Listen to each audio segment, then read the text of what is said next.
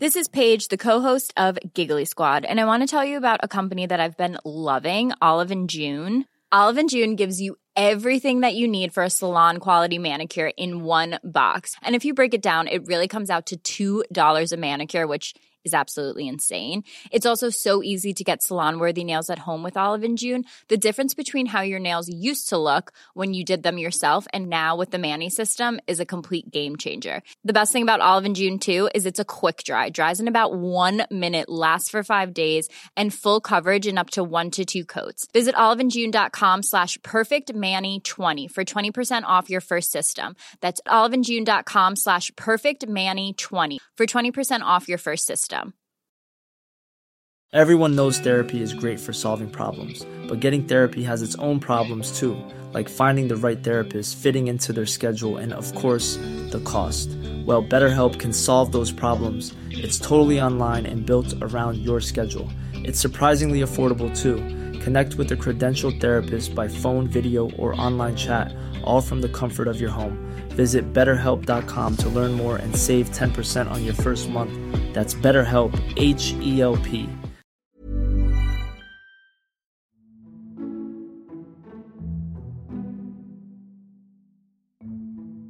Welcome to Series 6 of Conversations with Annalisa Barbieri. That's me. Our first episode is on narcissism. This is a word I hear often. People calling others a narcissist and often diagnosing them without really knowing them at all. In truth, it's more correct to say someone has narcissistic tendencies or qualities, and even then it would take a trained professional quite a bit of time of talking to said narcissist to come to that conclusion. So it's really one of those terms that's misused and overused and not properly understood at all, and it's for that reason I really wanted to do a podcast on it. Today I'm talking to Mark Vahrmeyer, who we heard in Series 5 on the subject of belonging. Mark is a UKCP registered integrative psychotherapist who is very psychoanalytically informed, and he has a special interest in this subject. He's in the middle of writing a book about narcissism and often writes about it on his website. We talk in depth about what narcissistic tendencies look like, how to spot someone with narcissistic qualities, what may cause someone to have them, and also we mention the person who is often forgotten in the myth of Narcissus, Echo, and the part they play. I hope you enjoy it and come away with a renewed understanding of what narcissism means. If you'd like to listen to this podcast ad-free and before it goes on general release, please consider becoming a patron from just £3 a month, or you can give a one-off donation via Acast Supporter. Both links will be in the episode description. Mark, hello and welcome back to Series 6. Hello Annalisa, thanks so much for having me back. Not at all. We talked about doing this, and one of the reasons, certainly I was keen and I think you were keen on doing something on narcissism, is that it's a phrase or word that's very, very overused and I think misused. So can we kick off with me asking you, what is narcissism? It's obviously the million-dollar question, isn't it? When I think about narcissism, I think about it as a clinical term, and one that I would use and colleagues of mine use to understand the personality structure of a patient. And I wonder if perhaps the most simple definition I can give you, which is a jumping off point, is that narcissism relates to a person's personality style. And these particular personality styles are organised around the maintaining of self-esteem by getting affirmation from outside themselves. Now, that might sound like a slightly odd way of putting it, but self-esteem lies at the core of who we are, how we feel about ourselves. And so there is a particular attribute of people who have what I like to think of as a narcissistic style of personality, where they're very deflated internally. They don't really have much of a sense of self. And so they are constantly needing to be shored up by external validation, be that through other people or through perhaps shiny things they buy, for example. One analogy that might be helpful in thinking about it is if we imagine a building, so the personality is a building, people who are narcissistic have scaffold around the building, that they constantly need scaffolding in order to hold them up. Otherwise, they will, in building terms, collapse, but what we might say deflate. So the sense of self is entirely contingent on the external world reflecting back to them how wonderful they are. Can't we all be a bit like that at times, though, and need sort of propping up? Yeah, absolutely. Absolutely. I think that's fundamental to understanding, really. I think what's gone wrong from this being a very succinct clinical term that we use to understand somebody. And unfortunately, what seems to happen with some mental health terms, and narcissism I'd probably put at the top of the list of this, is that in popular culture it's become twisted and it's become a descriptor of particular behaviours that people don't like, and even so far as becoming a term of abuse. But yes, of course, we all need affirmations from the outside world. We all need reflections back from friends, family, the wider community that give us a sense of being okay. But I think where the difference lies is that where for somebody who has a mix of personality styles and functions quite well in the world, whilst that is important, it isn't an obsession. It isn't their primary requisite. So if they're not getting that for a while, they don't collapse. They don't fall into a psychological space where they don't really have a sense of themselves. If we think about the two extremes of how perhaps narcissistically structured people conceptualize themselves in the world, on the one hand, we've got grandiosity, and that's probably what a lot of people think about when we talk about narcissistic people, that they think of themselves as grand and wonderful and entitled and so forth. But for every narcissistically structured person who sees themselves as grand, inside them is a very self-conscious, shame-faced little child. So this, if you like, is the polarity, or these two binary positions, these two contradictions that constitute somebody who is narcissistic, where they need to present to the world either that they're grand, wonderful, entitled, the best there is, to shore up their defences at feeling very, very inadequate internally, or conversely, they present to the world as what we might say is quite depressed, but inside they feel very entitled to living a grand life, achieving great things. They feel deeply envious towards people who they see as achieving more than them or being healthier or better looking than them. So somebody who's narcissistic doesn't actually present in the outside world in the same way. And I think this is where the word has got very disconnected from its clinical meaning. Because often I see it talking about people and I think, actually, from what you've said, that person just sounds egocentric. What's the difference?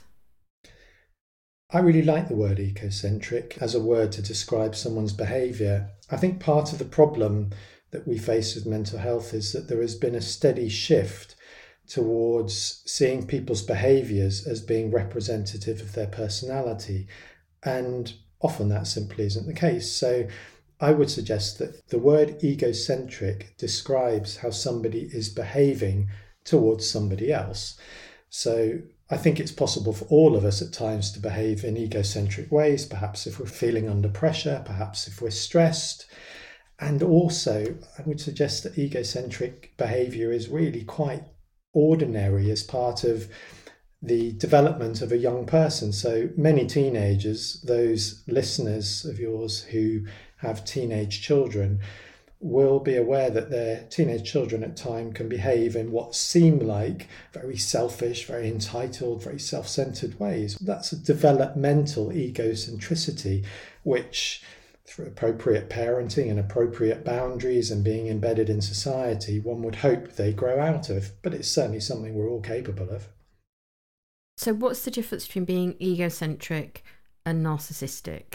I think this is where the words have got conflated in popular culture, often where people refer to narcissism and indeed the plethora of books that have been published. And there are so many books out there about surviving narcissism, escaping a narcissistic partner and so forth. And really, I'm not sure that that is an accurate use of the word narcissism. So the difference would be if we are around somebody who is behaving in an egocentric way, then on a fundamental level, they're not really thinking about us. So relationships are comprise a minimum of two people. And for a relationship to be successful, there needs to be the capacity on both sides for each to think about the other's experience, and each to think about the other's feelings, and each to think about what the other person might be saying. Egocentricity, I would suggest, is where one person is unable, unwilling, or too overwhelmed, or too stressed, or too preoccupied to really think about who is in front of them, who they're interacting with, whether that's a friend, a family member, or indeed a stranger queuing up to board a plane or a train. I think actually the plane example is probably quite a good one, where people are hanging around in airports, they're desperately hoping there won't be a delay, they're frustrated, they're irritated, and then there's the mad rush for boarding, and people are quite happy to elbow each other out of the way. That would be an example of egocentric behaviour, but I certainly don't think that people rushing to the gate and jostling for position in the queue are necessarily narcissists. Indeed, I don't think there's any way we could possibly say that. Looking round at people around us, it's very, very difficult, if nigh on impossible, to be able to pick out someone and say, that person over there, that person's a narcissist. I don't think it's possible. And as a clinician, I think it would be irresponsible for me to suggest I could do that. I get a sense of somebody's personality style through working with them, but that certainly doesn't come about in the first session.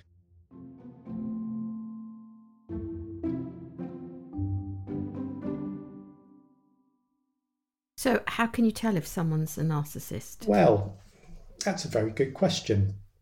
Psychotherapists are trained to be able to tell if somebody's a narcissist, but I sort of wonder whether we're getting a bit caught up, not you and I, because we're talking about it for a very specific reason, but in popular culture, whether we're getting a little bit caught up with the word and a fear about what we imagine narcissists to be. I don't think there is a way to tell if somebody is a narcissist in the purest clinical sense of the word. What we can tell is whether somebody is capable of relating to us, whether that's in the moment or, as I've suggested earlier, over the longer term. So when I'm talking with my patients about this, some of whom perhaps do, I'm going on the basis of what they are telling me. So patients who perhaps have got partners who have got narcissistic traits or a narcissistic personality style, rather than focusing too much on the word, I think it's more helpful to be thinking about and asking the question, well, the person you're in relationship with, are they able to relate in a two-person world or a one-person world? And people who can relate in a two-person world, and hopefully your listeners will be able to get a sense of this from our conversation, where there's a to and fro. You're listening to me, I'm listening to you, you're asking questions, I might pose a question back. So there's a capacity for us to listen to each other. There's hopefully also a capacity for us to disagree with each other if one says something that the other doesn't agree with. That's an example of a two-person relationship, and that's a healthy, mature relating style. There are lots of instances where people have got personality styles or structures where there's a type of developmental arrest where they find it very difficult to relate in a two-person world. And one group of these people are people who are narcissistic, but it's not exclusive to them. So, it's an ordinary developmental process as a child to move from a world where it's defined very much by us. So everything is about us. When we cry, our primary carer comes and they feed us, or they change our nappy, or they attend to our every whim. And so it should be for young children. But there is also a process that takes place where, as that child starts to get a little bit older and move through life, and it's sort of around 18 months to 2 years, where that child needs to make a shift from a world where everything is about him or her to a world where they need to take into consideration, frustratingly, I'm sure, that the world is populated by other people. Indeed, their primary carer also has needs. So in clinical terms, in psychological terms, we might think of this of a shift from the one-person world being a world of symbiosis and grandiosity to a two-person world, which is about separateness and individuation, and what I like to think of as the reality of existence. So certainly people who've got a narcissistic structure are stuck in this world of symbiosis and grandiosity, where everything is about them, where other people are either an extension of them or simply don't exist. But by no means is it the only personality style where this plays out. So that's why I wonder how helpful it is really that we collectively, popular culture and so forth, have got so caught up with this term narcissism and identifying whether someone is a narcissist and how to survive narcissists and this whole rhetoric around it. Now, I've got some ideas why that might be, but I still don't think it's particularly helpful. Why do you think it might be? If we think about how in popular culture narcissists are portrayed and thought about, I think quite often there is a secret envy towards narcissists. This idea perhaps that narcissists are winners. Narcissists are the ones who can just go out there and they can get what they want and they won't take any prisoners. And probably part of all of us, if we're completely honest about it, envies the idea of being able to ruthlessly operate in the world, not have to contend with other people's feelings, not have to negotiate things and compromise with others, and take it to its sort of nth degree, not really have to contend with reality, which is deeply frustrating and limiting for all of us mere mortals. So I think that in the collective there is a fascination and envy towards this idea, it's almost like a fairy tale idea of what a narcissist is. And we see it quite often in the press and in the media. There's also a secret glee then when these people who we see as all-powerful and perhaps label as narcissistic have their downfall, which says to me that there is a degree of envy there. So I think this is perhaps part of the reason this plays out. Other personality styles who also aren't really able to relate very well, so don't operate in a two-person world, don't tend to exhibit the same traits as people who are narcissistically structured, particularly this sort of grandiosity that we've come to associate with narcissistic people. And so, frankly, I don't think there's the same degree of envy towards them because they fly beneath the radar. We don't sort of see them as successful. We don't really see them as winners. And it just has a different connotation. You're talking about personality arrest. That really interests me because years ago, when I was doing one of the interviews for my column, I was speaking to a psychotherapist and we were talking about narcissism. And she tried to explain it to me thus, which is that it's that period which you've alluded to when a child has to separate out, because in the first couple of years they see themselves and the mother, usually the mother, but the primary caregiver, as one, and they have to separate out. So with narcissism, what goes wrong there? I mean, she explained it as sort of like a parent, caregiver, who doesn't let the child separate out. What do you think about that? I think that's a really lovely way of putting it, a very succinct way of putting it. Most psychotherapists out there now work in a relational context and understand that human beings are, from when we are in utero, we are entirely relational. We take longer than any other mammal on the planet to reach adulthood and technically to become independent. I think where our understanding of where this starts to go wrong in those early years, around the age of sort of 1.5 and 2, is that a parent tends to see their child as either somehow too much or too little. So, for example, a parent views their child as too energetic and tells the child off for that, or conversely, not energetic enough, or too precocious, or not precocious enough, or too slow. So you get the general gist. But what happens where a child learns and understands through these repeated interactions with a parent that she is perhaps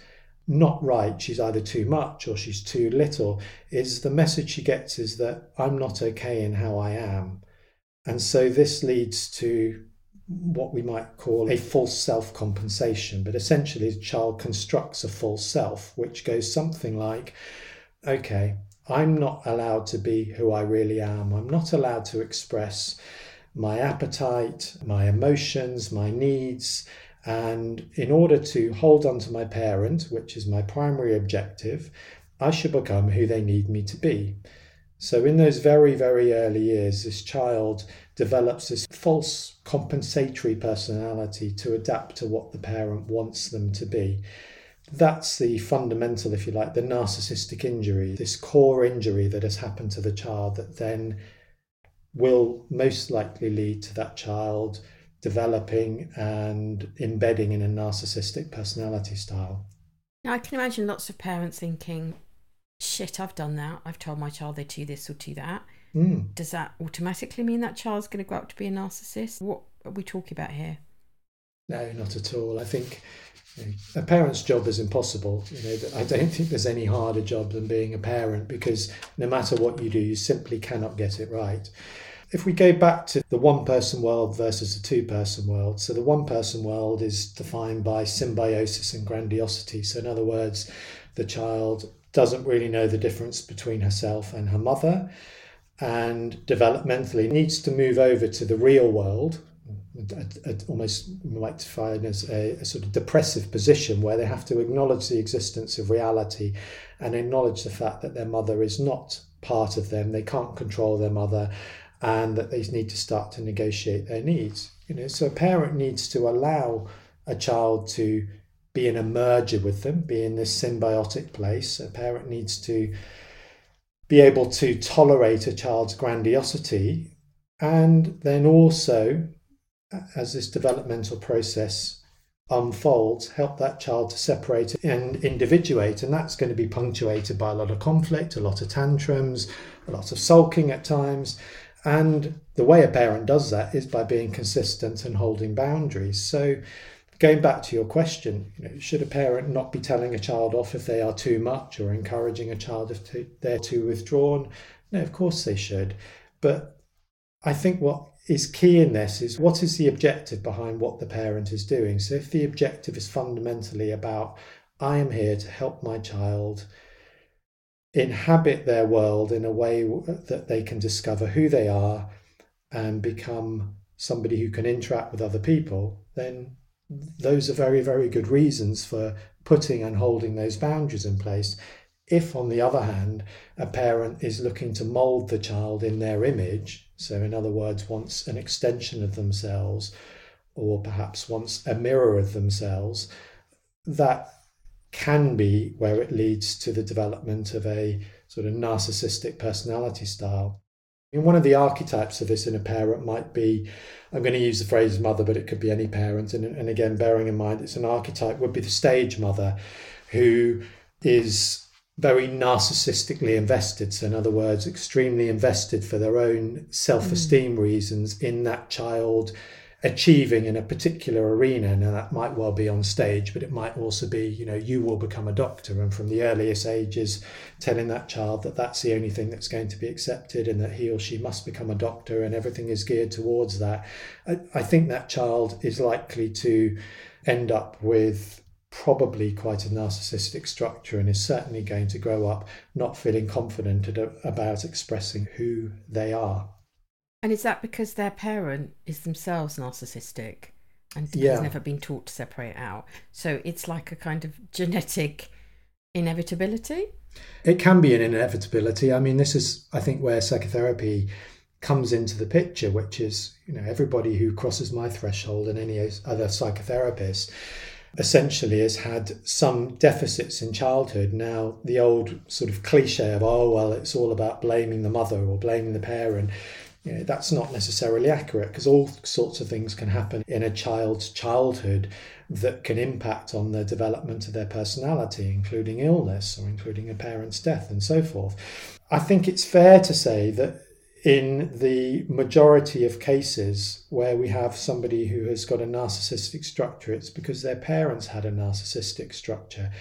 And so narcissism does breed narcissism, but equally there are people who have got narcissistic structures who come to therapy, perhaps not the more defended ones, and it can take a while for them to come, something we tend to see around middle age more. But if people are willing to do the work and be in a relationship with a psychotherapist where actually they will play out those narcissistic ways of being, but the role of the therapist is obviously to appropriately and empathically challenge those, then change is possible. So the chain can be broken, as it can be with any sort of trauma, psychological and emotional trauma that is passed down through the generations. It's not just narcissism where this plays out, it plays out with any type of trauma. Because one of the things you were saying about if a child is seen as not enough or too much, then surely they must see themselves as very separate to the parent because they're not like them. Can you explain that a bit more? Because that to me seems contradictory. I can absolutely see why that seems contradictory. Yes, that's a very good point. We have to bear in mind that we're talking about a child here and not somebody who's already got their own sense of self, their own identity, their ability to tolerate difference. We're talking about a little person whose entire personality is being shaped by the interaction with those closest to him or her. And in the majority of cases, that would be the parents. And out of the parents, it remains customary that in the majority of cases, that still tends to be the mother, particularly in those early months and the early year of life. So a child's fundamental focus is on safety. And by safety, I do mean physical safety in a way, but what I'm really talking about is holding on to that attachment, holding on to that parent. So a child is absolutely invested in keeping their parent happy. Now, if a child grows up and through daily interactions that are repeated, in all sorts of different circumstances, that child learns that actually my parent is pretty consistent and my parent is validating who I am. That's not the same as validating all my behaviour and condoning it, but my parent is validating my experience. My parent is able to say to me, I can see you're feeling really angry, when they're not angry themselves. Or my parent is able to tolerate me feeling really energetic when they're not. Then what that child learns is I'm allowed free expression and it doesn't jeopardize the relationship. I mean, I'm putting this into words, and of course, for a young child, it's not conceptualized in thought in the way you and I are conceiving it. Of course, it's not conscious, is it? But nevertheless, it impacts if it's repeated. Absolutely. All the time, so. It's a pattern of relating, and this child absorbs that pattern of relating. So if the child recognizes that actually they're living in a world that's quite precarious, they're living in a world where it's not really safe to freely express themselves because their parent will voice discontent, and that voicing of discontent could be literally telling them off, but it could also be a withdrawal of love, or it could be an irritation, or it could be a facial expression. Again, let's bear in mind we're not talking about one-off or two-off incidents. We're talking about these really repetitious ways of interacting with one's child. That child learns that this is unsafe. I better become what makes my parent happy. And this is where this false self develops. It's a term that was coined just after the Second World War by a psychoanalyst called Winnicott. He suggested that children develop this sort of shell persona with these kinds of parents, and the shell persona mirrors back to the parent what the parent wants to see. But of course, behind that is a child who feels very self-conscious, very unsure about themselves, and filled with shame.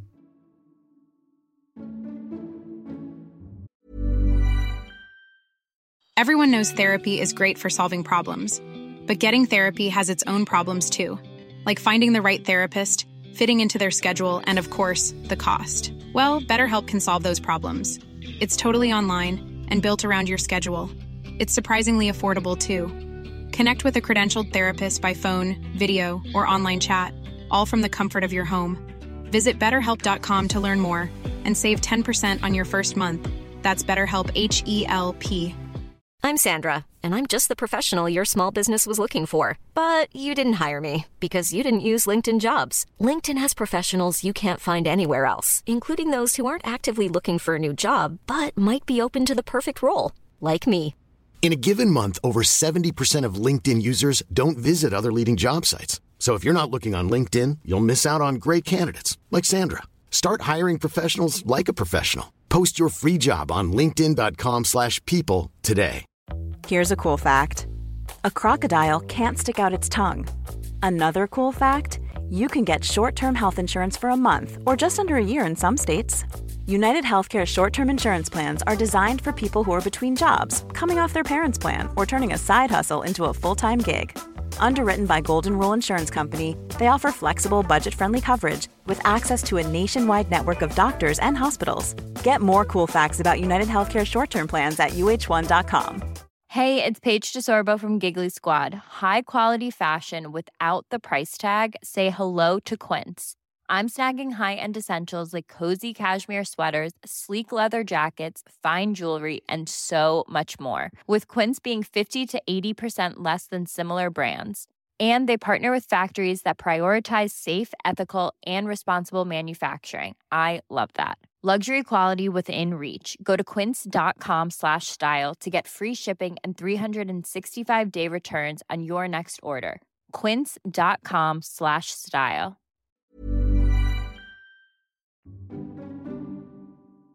So if you have to develop a false self because your real self seems unacceptable, is it inevitable that that leads to narcissism?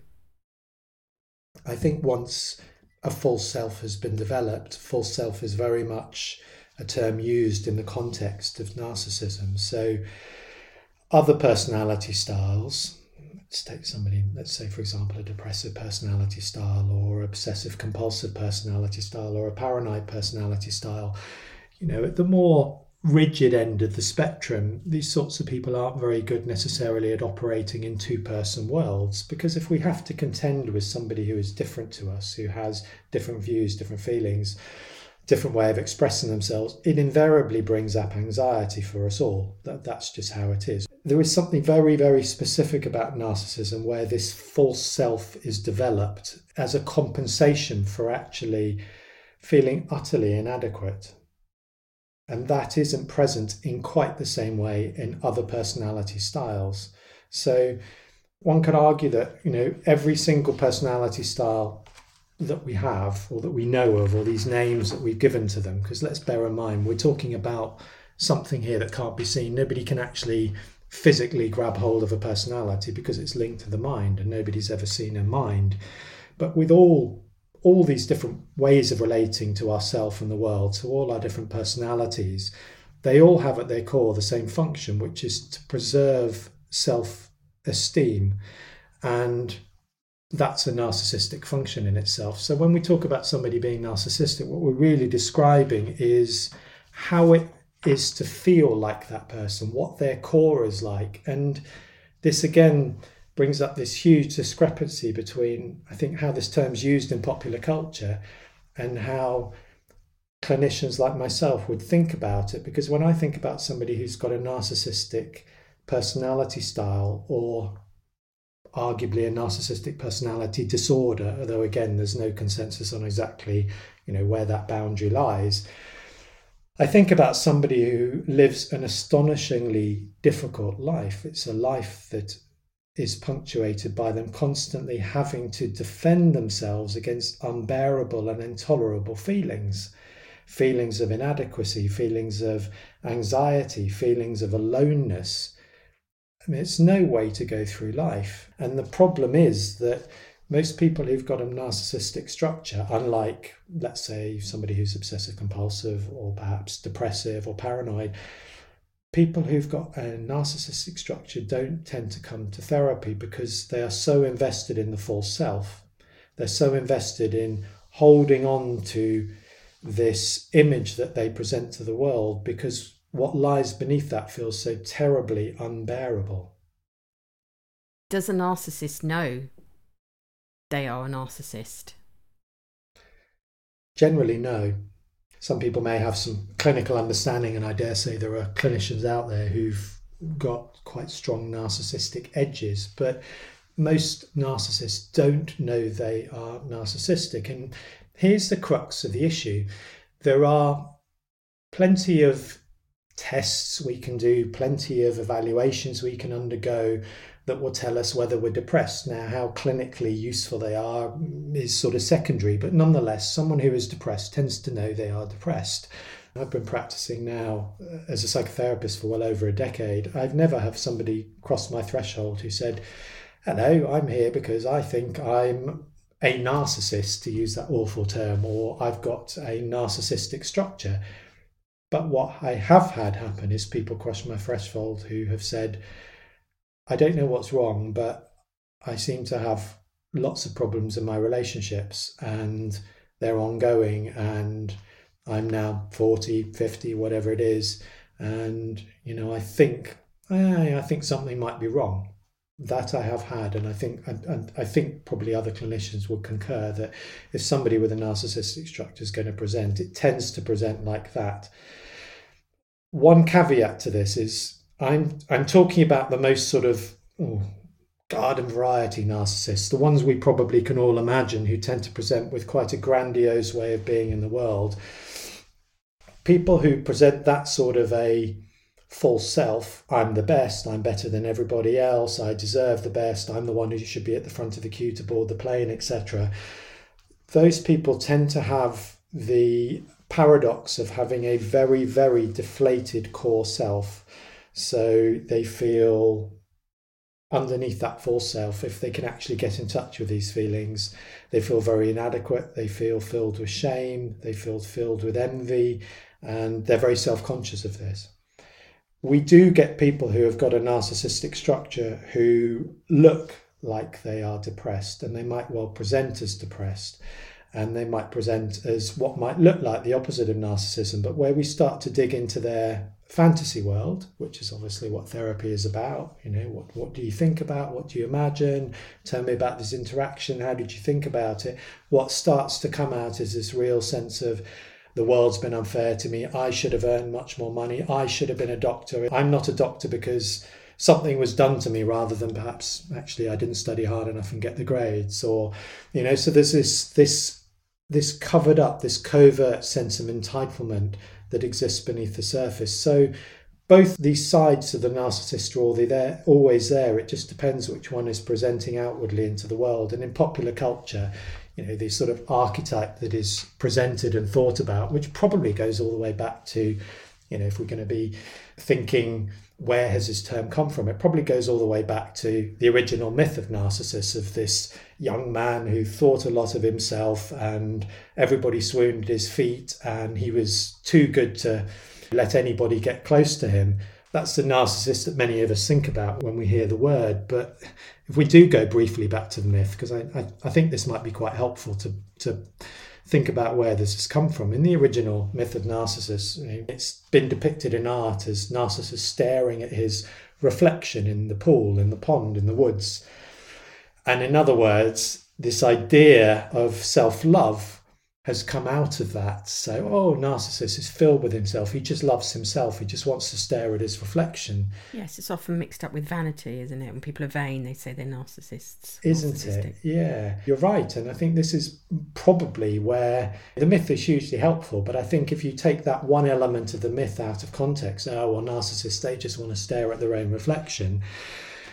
And they're vain and they just love themselves, and therefore narcissism is self-love. Well, it's actually a really twisted and reductionist way of thinking about it, because the reason that Narcissus is staring at his reflection is because he's terrified of relationship and he's terrified of being known, and he can't bear anybody else being close to him, but at the same time he can't bear to be alone.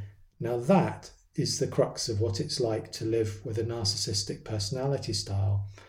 A quote I read the other day, which I thought was a really beautiful way of putting it, much, much better than I can put it, is that the narcissist needs other people desperately, but their love is very shallow. And I thought that was a really powerful way of putting it. And it's this impossible position that the narcissists find themselves in, which is, I need others around me because I need this reflection back. I need others to tell me how wonderful I am.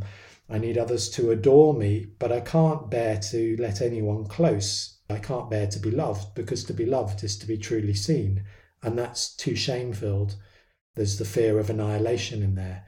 So in the original myth of Narcissus, there's a character who gets forgotten. The myth is entitled When Echo Meets Narcissus. But Echo is the antithesis of Narcissus. She's the opposite. She's somebody who, through a curse that was put on her by one of the Greek gods, she's lost her voice. All she can do is echo back the last words that somebody has said, hence why we now use the word echo in the context of an echoey room or echo chambers. An echo encounters Narcissus and she echoes back what Narcissus says, and initially Narcissus thinks she's wonderful and they try and find each other in the woods until Echo throws her arms around Narcissus, and then he throws her off and he casts her away and says, "Begone, you cannot have me." And he eventually ends up staring at his reflection in the pool.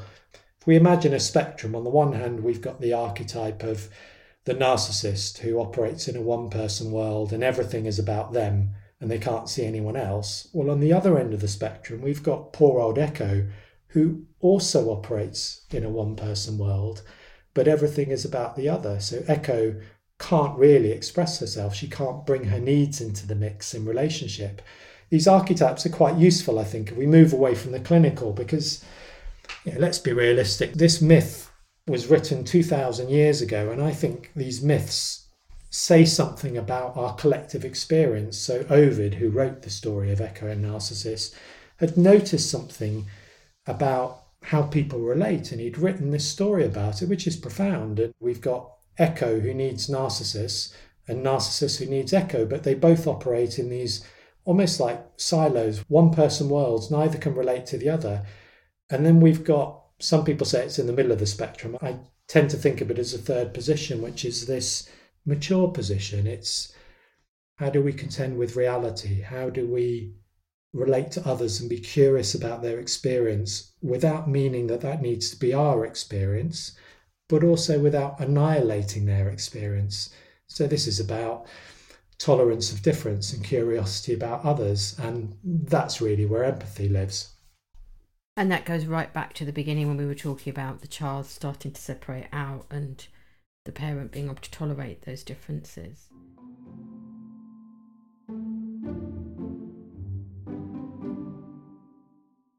With the false self, is that an attempt to control the narrative?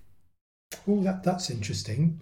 Could you say some more about controlling the narrative? Well, I'm just thinking that if you have never been taught how to just be and let other people kind of come to their conclusions, if you're very much sort of grandiose and taking the centre stage, that is a way of controlling the narrative, isn't it? Because you're cherry picking the bits you tell people.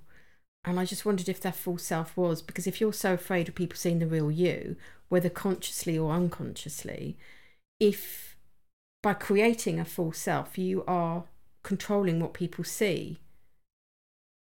I've never heard somebody put it like that, but I really like that, Annalisa. I think it is. The way you've just described it, it absolutely is a way of controlling the narrative. In my way of thinking about it, which is just slightly different terminology, I think it's about controlling reality. So maybe if we say somebody who is quite narcissistic, I know that's not a clinical way of putting it, but clinical way might be pathologically narcissistic.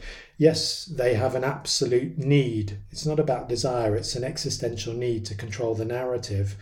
And if you take that all the way towards the end of the spectrum, which would be sort of verging on psychotic states of narcissism, then it's about controlling reality, that the real world and how the real world is cannot be allowed in at any cost. So yeah, I think that's a really good way of putting it. What would be a psychotic state of narcissism? Well, a psychotic state of narcissism, if we think about how that person views the world, then it is viewing the world through a lens that is not realistic. So it's disconnected from reality. So psychosis is a very powerful denial of reality.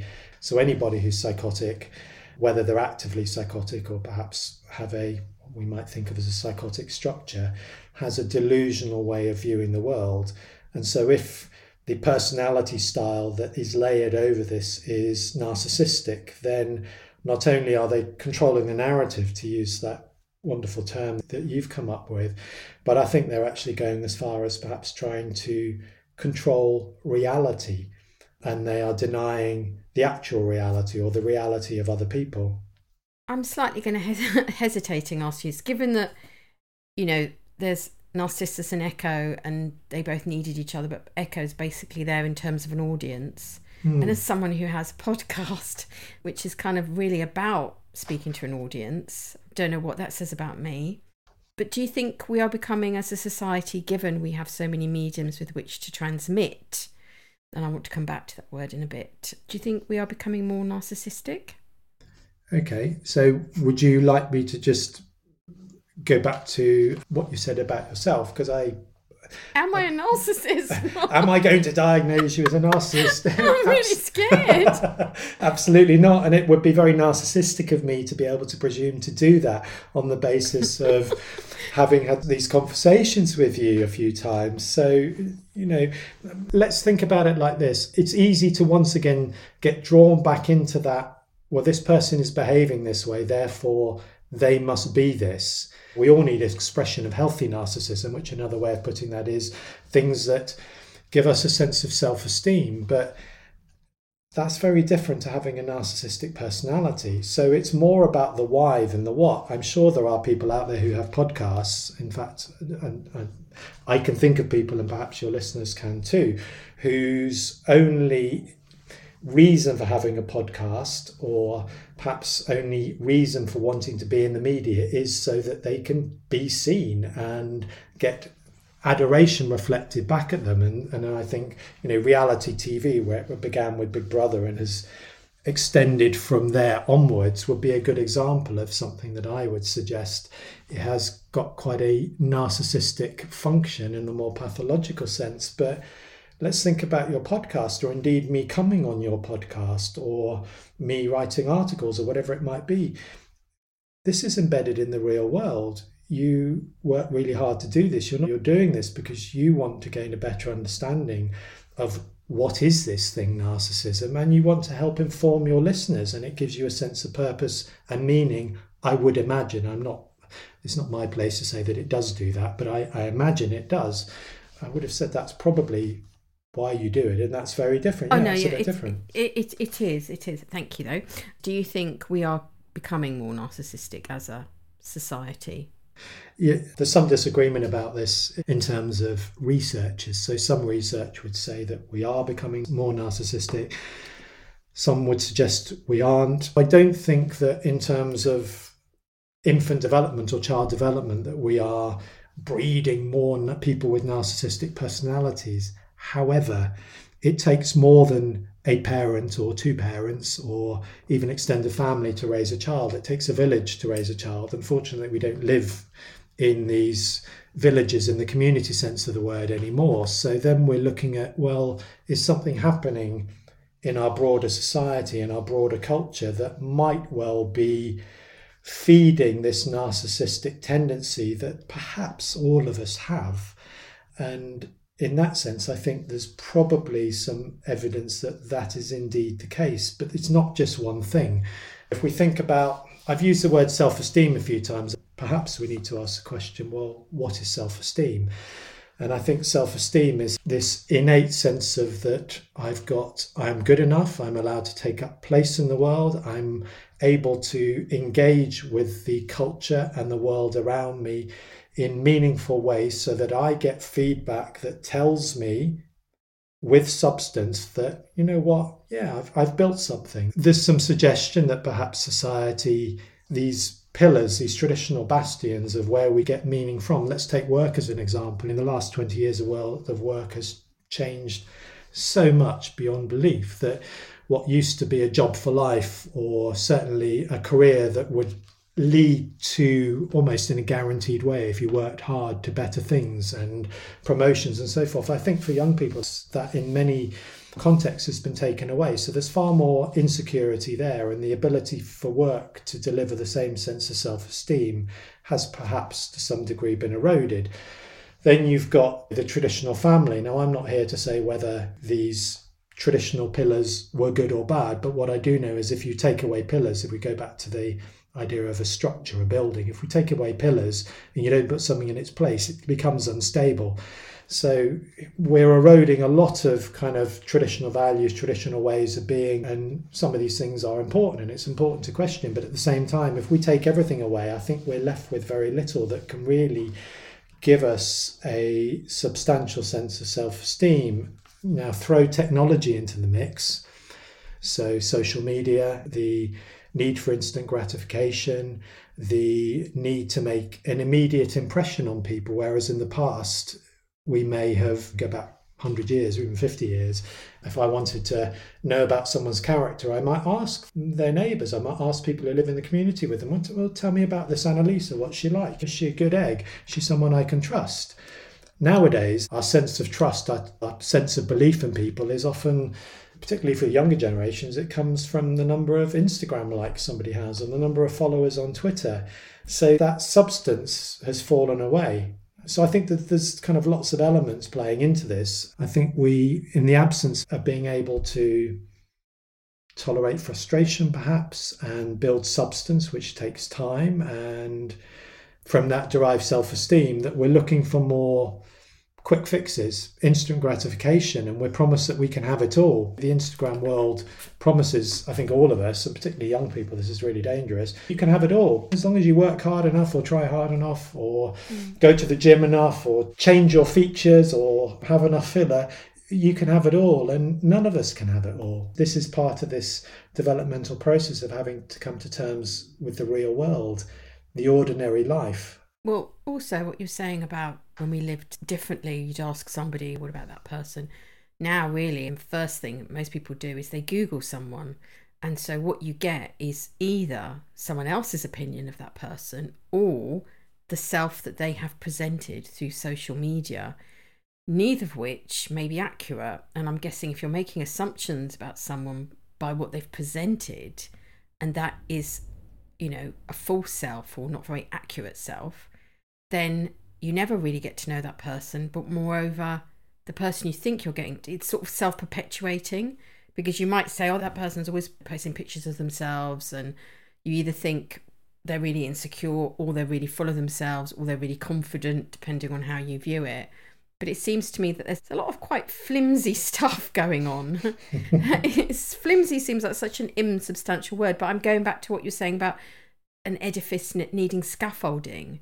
If you're not really sure who you are, and if your echo back is someone who doesn't really know you or see you for whatever reason, then I can see that maybe we are becoming more narcissistic. I think your point's really interesting. So this false self that is being presented, that would be discoverable through Google or through Instagram following or whatever it might be. But with that also, what is the effect on us? Because if we go back to the original story, Narcissist needs Echo just as much as Echo needs Narcissist. So if there are more narcissistically structured people out there, or people who are expressing themselves with very narcissistic behavior, it requires an echo for that to happen. If we don't pay much attention to these people, if we don't see them as false gods, then their power falls away. And I think that's key in all of this. When people come and see me, I tend to, particularly where there's a degree of narcissism at play, I tend to talk about the ordinary life. How do you live the ordinary life? And I've had people turn around to me to say, oh, great, ordinary life. That sounds really boring. I don't want to be ordinary.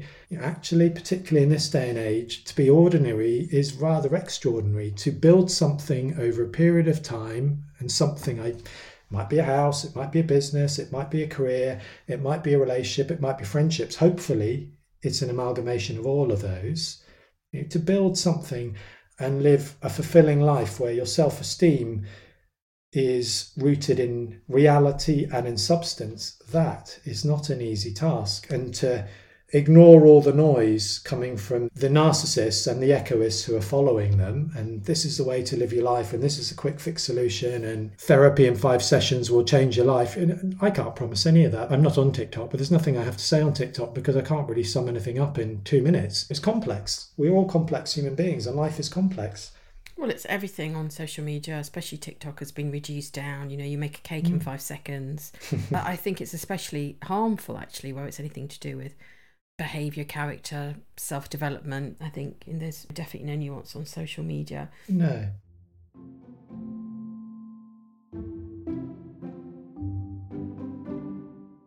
We were talking earlier about transmitters, and I know you said something to me once which really stuck with me, which is that narcissists have emotional transmitters but no or very limited receivers. That really rang a bell for me. Can you talk a bit more about that? Yes, I hasten to add, it's not something I came up with, but it's struck a chord with me as well. So if we take the sort of archetypal narcissist, it looks like narcissists are really quite good at knowing it's a he in the myth, so we can stick with that. But obviously women are just as capable of having narcissistic personalities as men. They seem to be very good at knowing their needs. They seem to be very good at taking up space. They seem to be very good at expressing themselves. So in this way, they're constantly transmitting to the world, this is who I am, this is what I need. But I think it's a bit more nuanced and complex than that, because really what they need, they're too scared to broadcast out. What they really need is love. This is the cure to narcissism, is love, because of course love is not adoration. Love is the integration of love and hate. So somebody that we love, we can also feel very annoyed with, or at times hate their behavior, but that doesn't mean that we don't love them. So what a narcissist needs to be able to tolerate in the world is being seen for who they are and loving others and being loved themselves for who they are. So going back to this idea of narcissists having transmitters but not having receivers, they transmit out what they want, and they transmit out this confidence, and they transmit out this false self. But in order to protect their very vulnerable core, they don't allow themselves to receive anything from anyone else, because if they had to contend with someone else's feelings, I don't think in the vast majority of cases they would know what to do with that. So what does that mean clinically? Well, actually, it might cause them to feel angry, it might cause them to feel dysregulated, it might cause them to get in touch with their own feelings, all of which needs to be defended against. So how do they defend against it? Well, it's very easy to deny someone else's feelings if you tell yourself, well, they're not a real person, they're of no value to me, they're a lesser human being, they're a woman, to use an awful misogynistic term, they're a different race. I mean, we human beings have done this throughout our history, and of course it continues to go on. And on an individual level, a winning, if we use that term, narcissist might well say, well, you know what, it's just collateral damage, I'm sorry people got hurt, but it's just collateral damage. But really what that person is saying is, I cannot allow these other people to be real people, because I won't know what to do with it, and it'll render me terribly anxious. So I'm just going to couch it as, this is a business approach to things, and I'm just going to ride roughshod over them.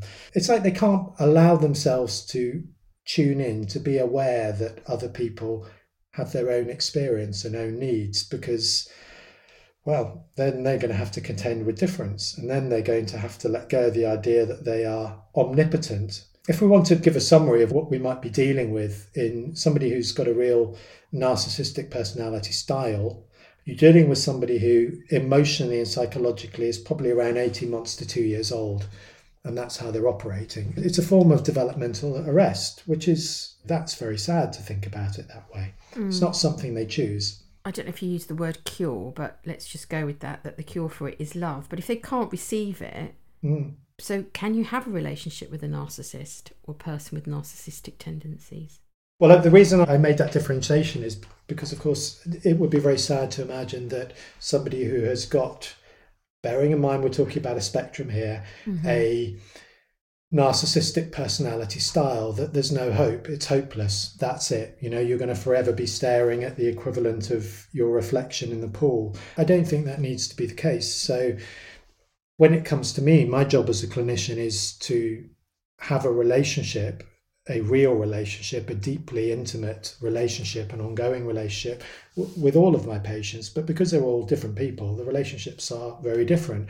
And with somebody who may have a narcissistic structure, I think from the clinical literature, we know that most psychotherapists would say they're not easy to work with, and you require an enormous amount of patience. And the job is to see if you can get beneath that and start to search for the real self and start to show them that actually if they do express their real self, their emotions, their needs, their thoughts, their wants, that they're not going to be shamed. I find it really helpful, as I think to my patients, when a patient says to me, look, I'm really struggling to tell you this, but I feel really let down. When you said this last week, that really hurt my feelings, or I felt completely disregarded. And if they have the ability to say that, I think, wow, look at that. That's a very relational way of operating, and we can think about it together, and I can own my part in that. And probably I got it very wrong because I'm a human.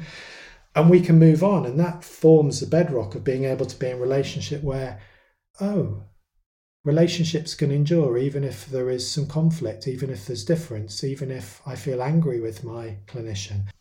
If you're listening to this and you think you might be in a relationship with someone who has narcissistic tendencies, what can you do? Or what can you think about? Perhaps a better question, one I use in my clinical practice quite a lot, is, look, is the person you're having a relationship, are they in a two-person relationship with you or a one-person relationship?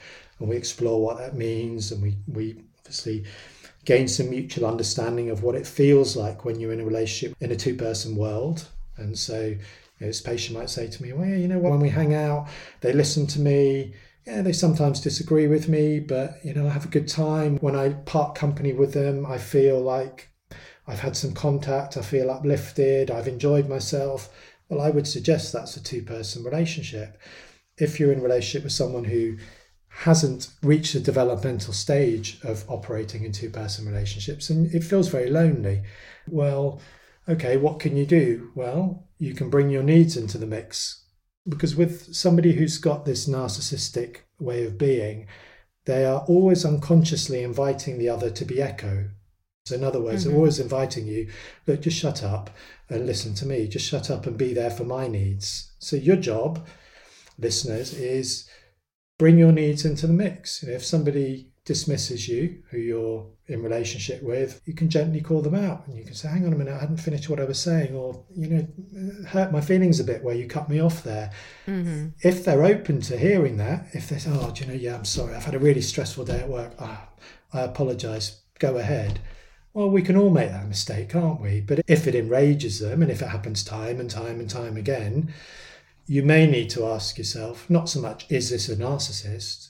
Because as hopefully we've discovered, I'm not sure how easy it is to define that for the layperson. It's certainly not simple for me to do either. But perhaps the better question is, do you know what? Is there really anything in this relationship for me? Am I getting anything? And if you're not, well, maybe you want to question why you're in it. What about if you are listening to this and think, this sounds a bit like me? Is there anything you can do about that? Yeah. If there's people out there listening who think, oh, yeah, I can behave a bit like that at times, or I can behave like that quite a lot, or my relationships actually are a bit of a disaster, and I notice I don't really have many friends, and I'm middle-aged and I'm on my own, then yes, there is something you can do about that. I mean, and obviously I'm a psychotherapist, so I'm going to advocate for relational psychotherapy, which is coming back to the principle that what has been damaged in relationship, and that's what we're talking about here, these very early relationships with primary carers, what has been damaged in relationship can only be repaired in relationship. I often reference the sort of self-help section of the local bookshop. Why, A, is it there, and B, is it constantly populated by all these books? Because it doesn't lead ultimately to fundamental change. It might bring a little bit of insight, or it might give some understanding, but change can only happen on this structural level through relationships. So if you do identify yourself in some of what you, Annalisa, and I have been talking about today, then it might be helpful to think about, okay, well, how would it be to see, first of all, if I could tolerate a bit more difference, if I could allow someone else's opinion, their values, their feelings, their ideas to matter? It doesn't mean that you need to take them on, but you can be present with them. What's it like to tolerate difference? And it might bring up some anxiety, but guess what? That's normal. If somebody vehemently disagrees on a topic I'm passionate about, it brings up some irritation and anxiety. But it doesn't mean that I have the right to outright dismiss what they are saying. It's my job to notice that child part of me who is indignant that somebody else might have a different opinion, and think, well, hang on a minute, what makes me think I'm right? Maybe there's another angle to this. Maybe there are other ways of thinking about it. Maybe I can allow this person to have their experience without imposing my experience onto them. I think that's the mature position. So to what extent people are able to do that, it's an effort for all of us, but that's part of being an adult. And if they find it really difficult, then I think depth psychotherapy with a relational psychotherapist is probably the way to go.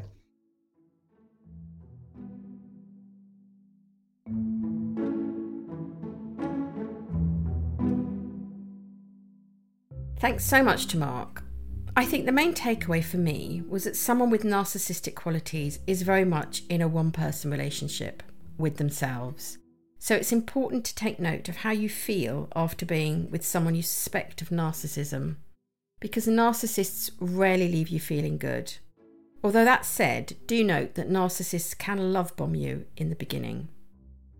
If you'd like to learn more about Mark and his work, his website is brightonandhovepsychotherapy.com.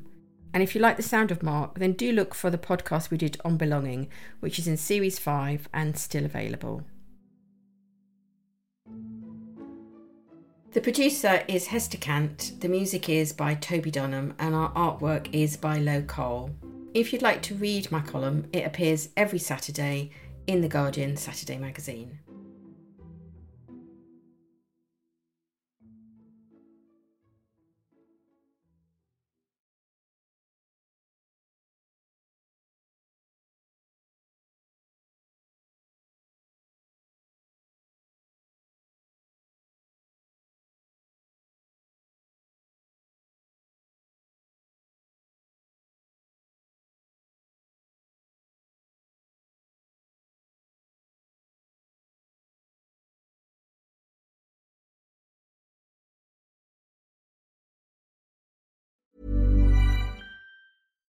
Hi, I'm Daniel, founder of Pretty Litter. Cats and cat owners deserve better than any old-fashioned litter. That's why I teamed up with scientists and veterinarians to create Pretty Litter. Its innovative crystal formula has superior odor control and weighs up to 80% less than clay litter. Pretty Litter even monitors health by changing colors to help detect early signs of potential illness. It's the world's smartest kitty litter.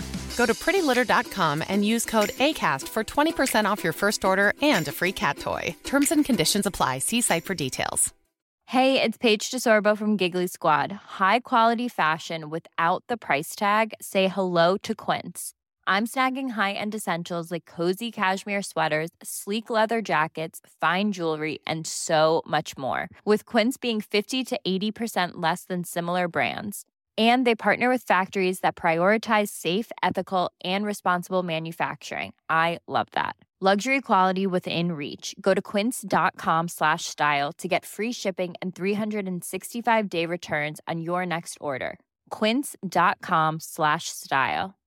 Imagine the softest sheets you've ever felt. Now imagine them getting even softer over time. That's what you'll feel with Boll & Branch's organic cotton sheets. In a recent customer survey, 96% replied that Boll & Branch sheets get softer with every wash. Start getting your best night's sleep in these sheets that get softer and softer for years to come. Try their sheets with a 30-night guarantee. Plus, get 15% off your first order at bollandbranch.com. Code BUTTERY. Exclusions apply. See site for details.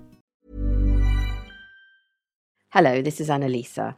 I started doing this podcast because it's an idea I really believe in. So much so that I decided to put my money where my mouth is and self-fund the project. I really want to keep releasing this podcast for free, so if you enjoy this episode, a way you can help is to visit our Acast supporter page and give what you can. You'll find the link in the episode description. Thank you.